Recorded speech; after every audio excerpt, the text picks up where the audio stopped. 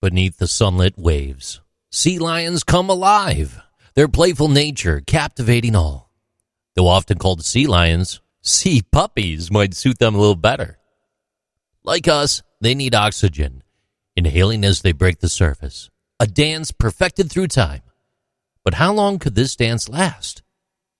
Some sea lions dive 300 meters or 984 feet deep, holding their breath for up to 20 minutes.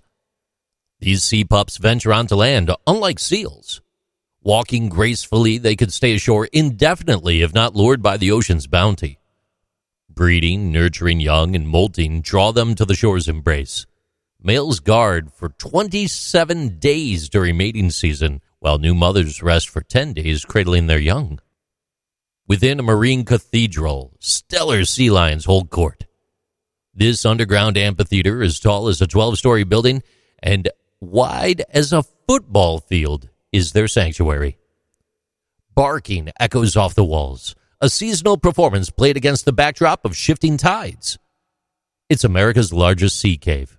It's where untamed beauty meets the terrestrial. Highway 101 winds along Oregon's coast, revealing the Sea Lion Caves, 11-mile, 18-kilometer north of Florence, Oregon. Perched 300 feet or 91 meters above the Pacific, it's the gateway to the world's largest sea cave.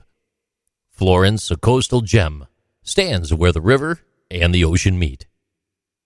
Here, Steller sea lions script their saga, a timeless conversation with land and sea.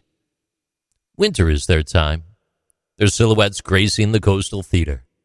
A digital prelude in the gift shop offers a glimpse into their world. Even without the sea lions, the cave's charm remains, with trails for bird watching and whale spotting. As you venture within, there's a grand chamber of 2 acres. It emerges, its rock dome reaching 125 feet into the air, or 38 meters high. A submerged passage stretches 1,000 feet, 300 meters southward. A dance floor for tides. From above, the entire saga unfolds, a tableau of rock and life. The history of Sea Lion Caves is as captivating as the creatures that inhabit it.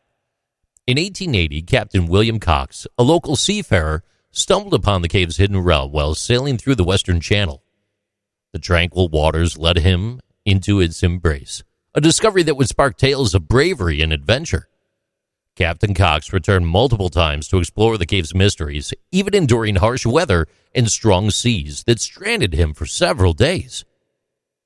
According to legend, he survived by shooting a baby sea lion and subsisting on its flipper meat.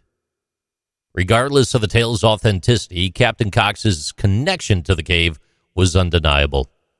In 1887, he purchased the land from the state of Oregon, a legacy that endured all the way up until 1926. From these humble beginnings, R.E. Clanton, along with partners J.G. Houghton and J.E. Jacobson, embarked on a journey to transform the cave into a sanctuary. It was an era when roads were scarce and the rugged landscape held untamed secrets. In 1932, their vision came to life as the cave was unveiled to the public, a testament to human determination and the desire to share nature's wonders. The cave's fame spread, overcoming the challenges of World War II that briefly silenced leisure travel. R.A. Saubert continued the legacy, and in 1961, an elevator was erected, transporting visitors into the heart of the cave's beauty. This elevator, a symbol of progress, carried with it the promise of accessibility and awe. Today, the sea lions share their cave with seabirds, crafting a symphony within the cavern's vaulted expanse. From the tales of ancient mariners to modern-day marvels, Sea Lion Caves stand as a testament to nature's enduring allure. As you ponder the sea lion's antics and stop to visit them in the state of Oregon, just remember, why don't sea lions use computers? Because they're afraid of the net. These are Interesting Things with JC.